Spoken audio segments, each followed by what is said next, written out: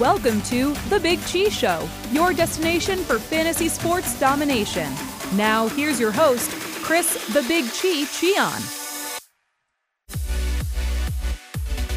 You are listening to The Big Chee Show. Thank you so much for taking a couple of minutes out of your day to get ready for this NFL Week 1. And I have not officially made my picks yet. That is because I have not spoken to the Odds Fellow yet.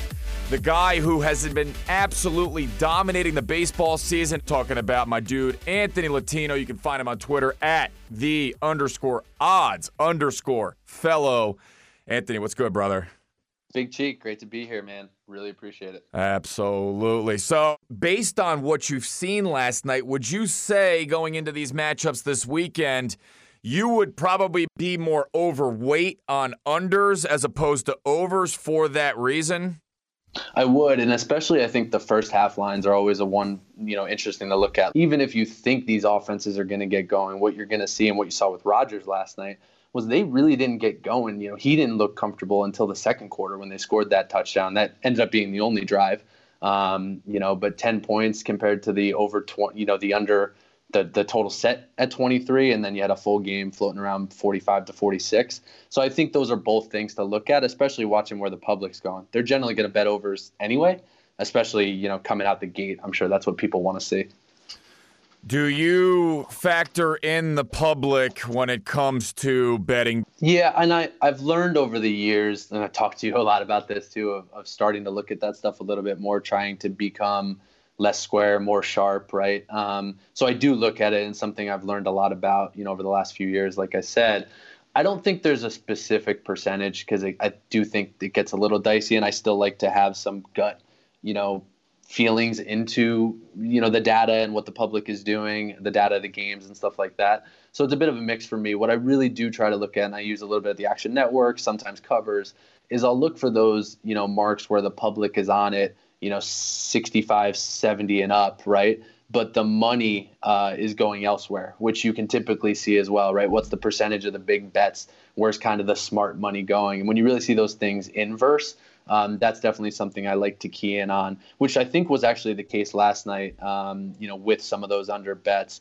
It was kind of split in terms of, under over the total of 46, but you did see a little bit more of the money coming in on the under, especially as it got closer to game time. All right, let's jump into week 1 here. I am here in Washington, D.C., and all basically offseason, I've seen this line and licked my chops. Philadelphia Eagles, I don't care what it is. I think they blow out the Redskins. But it's funny, a couple days before, now all of a sudden you're starting to hear all these grumblings from people in town here. And listen, the Redskins' defense is good. They've got playmakers like Jonathan Allen. They've got guys in the secondary, veteran players like Josh Norman. They've been disrespected all offseason. Take that for what you will. To me, though, I don't care. They have no offense. They've got a pitiful left side of the line with no Trent Williams there. This line, I don't care if Philadelphia in 10 points is getting 65% of the public. I don't see the Redskins covering this 10 points. What say you about this game? No, I really tend to agree with you, especially given the offensive line challenges, for that team. I think you've heard it locally and seen all the rumblings about what the Redskins are doing. And, Haskins isn't ready, so who you're trotting out there, right? It's the Case Keenum show. I think one thing I do always be careful about, even though I tend to agree with you and think it's probably a game, especially at home, that the Eagles come out and show up for, is the division game. So, I'm a fan of the NFC East as well. I'm a big Dallas Cowboys fan all my life. And I will kind of watch those lines and, be somewhat careful just because of the familiarity that those division teams do have with each other. As soon as you add the hook to it, whether it's 7.5 or 10.5, that's where I think you'll start seeing the sharps hit it and hammer it back down because those hooks matter. So I do tend to agree with you. What I'll probably be looking to do with the Eagles is look at that money line parlay. If you can, squeeze it in, if some of the books offer it, sometimes they don't from a risk perspective because that money line is going to be big. Other times, it's the tease aspect. But I think no matter what, I think the Eagles get the W. Could probably going to be a sexy survivor pick. The 10.5, 10 points for me, I'll probably not touch it as a stay away, but I do lean that way with you, that I think the Eagles get the job done. Let's stay in the NFC East for NFL futures purposes.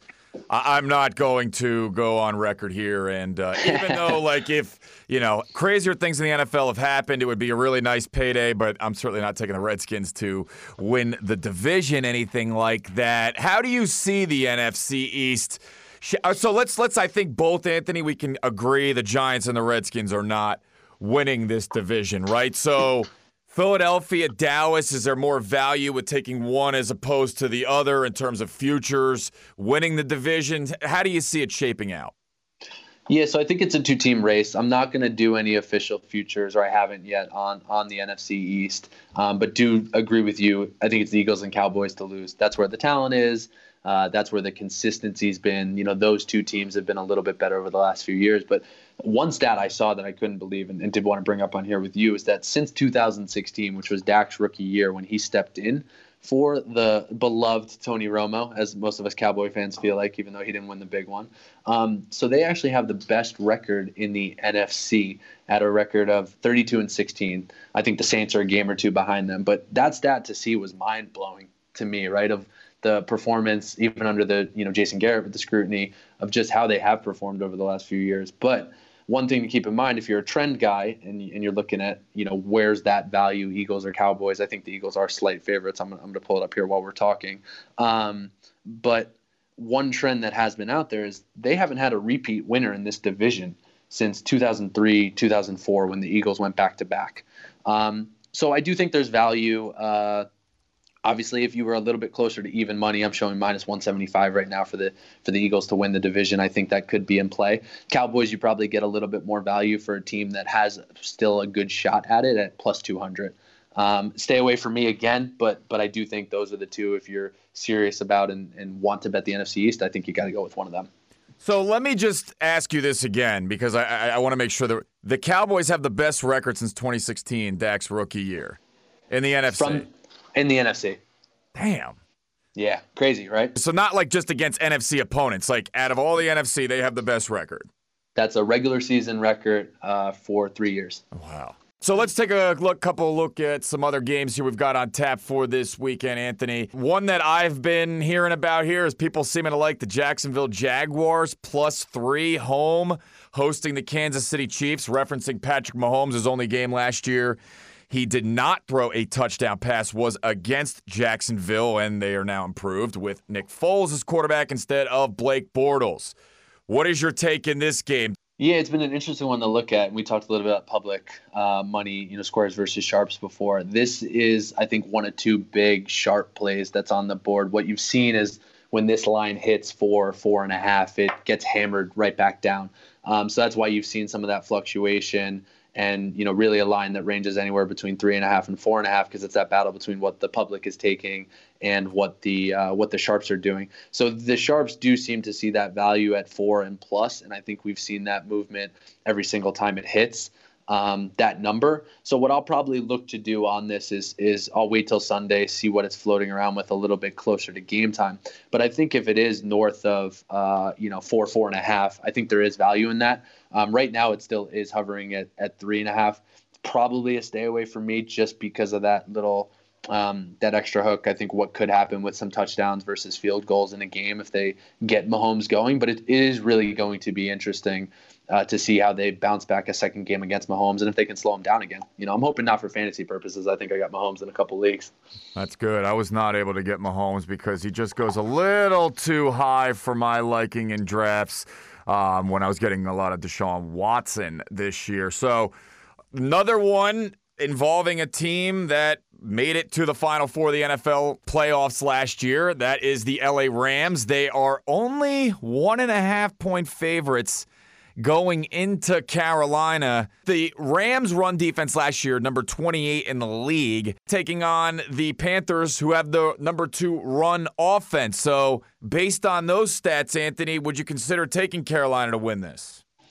So I think looking at some of the data, looking at the trends, it's definitely intriguing. This is where I had mentioned before, like sometimes my gut kicks in. I probably regret it because I have a hard time believing LA, a team that I do have on here, which we'll probably touch on next on some of the futures, to bounce back and do pretty well. I think they've created a good infrastructure there. I think McVay comes back strong. I think the talent and a healthy Gurley obviously helps. But this line, in fact, opened around 3. You probably saw 3 or 3.5. It's moved all the way down to the 1.5 that you mentioned. In some of the data I've seen, it's as much as 70% of the tickets on the Rams with only 35% of the money, right? So that inverse that I was talking about, you really truly see here. But at the same time, I think the run defense steps up. What I have a hard time believing is that Cam Newton is really all that well, right? So I think for the Panthers, it's going to depend on what type of running game they can get going with McCaffrey and if they can keep up with the Rams. But I tend to lean Rams, especially as this number continues to shrink. I think you'll probably see some of those tickets start closing because I think the value for the Panthers was a bit higher. So again, another one I'm going to watch closer to game time. But my gut kicks in here, and if I can get the Rams a little bit lower, closer to that, point, maybe stay in the 1.5 range, I do see some value in that for myself. Well, let's stay with the Rams then. You mentioned a future bet with them. Talk about where they are as far as the win total goes, and if you're thinking that they are going to kind of fall into that team that loses the Super Bowl that's not called the Patriots trend where they fall off tremendously. Get your take on the Rams. Definitely. So the Rams are sitting at an over-under total on the season of about 10.5. And when you break down kind of their schedule, look at what the NFC West is matched up against, I do see value in that. The NFC West itself, I think the 49ers are still a very beatable team. I think they're going to struggle a little bit. I personally don't believe the Kyler Murray hype.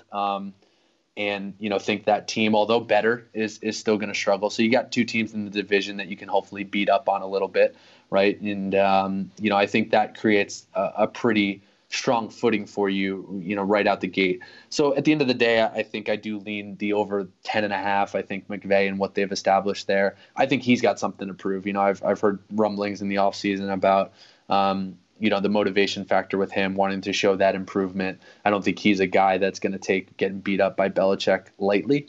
So does he kind of get rid of that deer in the headlights look that they might have had during the Super Bowl and being overwhelmed and use that to their advantage? And I do believe that they're a team that bounces back from a Super Bowl loss a little bit better than we've seen in the past, besides those paths. The Indianapolis Colts, they are 6.5-point dogs going into Los Angeles this weekend. Any chance you think the Colts can cover that number with Jacoby Brissett? They do if they give him $30 million and set the Dak bar even higher. Right. The good point. But I do think they, from a total perspective, were interesting too. I think Vegas dropped it a full 2 games. Then you saw a little bit of movement back, or the VIG getting increased because some of that over money was starting to come in. Smart over money. I do think Jacoby can hold water there. I think even losing Luck hurts. You've seen the improvement that he came back from injury with last year. But that roster is really talented, what they put around him. And I think if Jacoby has the protection, which he does with, I think they've spent at least 2 first-round picks on offensive linemen over the last few years. I think that team has the talent to go out and compete. And one thing that helps, walking into LA as a road game, is they don't really have a home field advantage over there. The way the Chargers are kind of operating before this move happens, they're a bit in purgatory. The Melvin Gordon situation, obviously not a positive. So when you can start getting those points, especially, around a touchdown, over a touchdown, I do think there's value in the Colts. And I think they're going to be an interesting team to watch in a tough division. Besides counting out the Titans, I think the rest of that division can compete with each other. And you've kind of seen that in the futures market as well. All right, Anthony, we're looking at this whole entire weekend slate here. Your favorite plays on the board this weekend? So one, I'll start close to home. I'm in New York City right now, but I am leaning towards the Jets. Watching the line right now, it's hovering around 2.5. My favorite way that I've heard the Jets get described, I think it's popped up a little bit with Bill Simmons and some of the Ringer podcasts. I've seen it written other places. Is they're almost like the AFC version, or another version of the Browns, right? With the shiny new toys, with the young talent coming to be, but without all the distractions, without all the noise. So I do think the Jets, opening up at home with the way Darnold looked in the preseason, him coming to his own against what what I think will be a scrappy Bills team, but not a quality Bills team. I think they get it done at home, and I think that's a good division matchup to key in on and really get some value. I actually do like the Jets from an over the season total perspective as well. They're sitting around 7.5. And again, when you look at strength of schedule, who's sitting in the division with the Bills and the Dolphins, that could be 3-4 wins right there. So they're a side that I'm looking at in both the futures market as well as in week 1. So I'm glad you were mentioning futures, because let's just say somebody out there listening right now is driving to West Virginia, the William Hill Sportsbook out there. They want to play something before the weekend, or for those of us listening in the great state of New Jersey, want to head to one of the DraftKings Sportsbooks.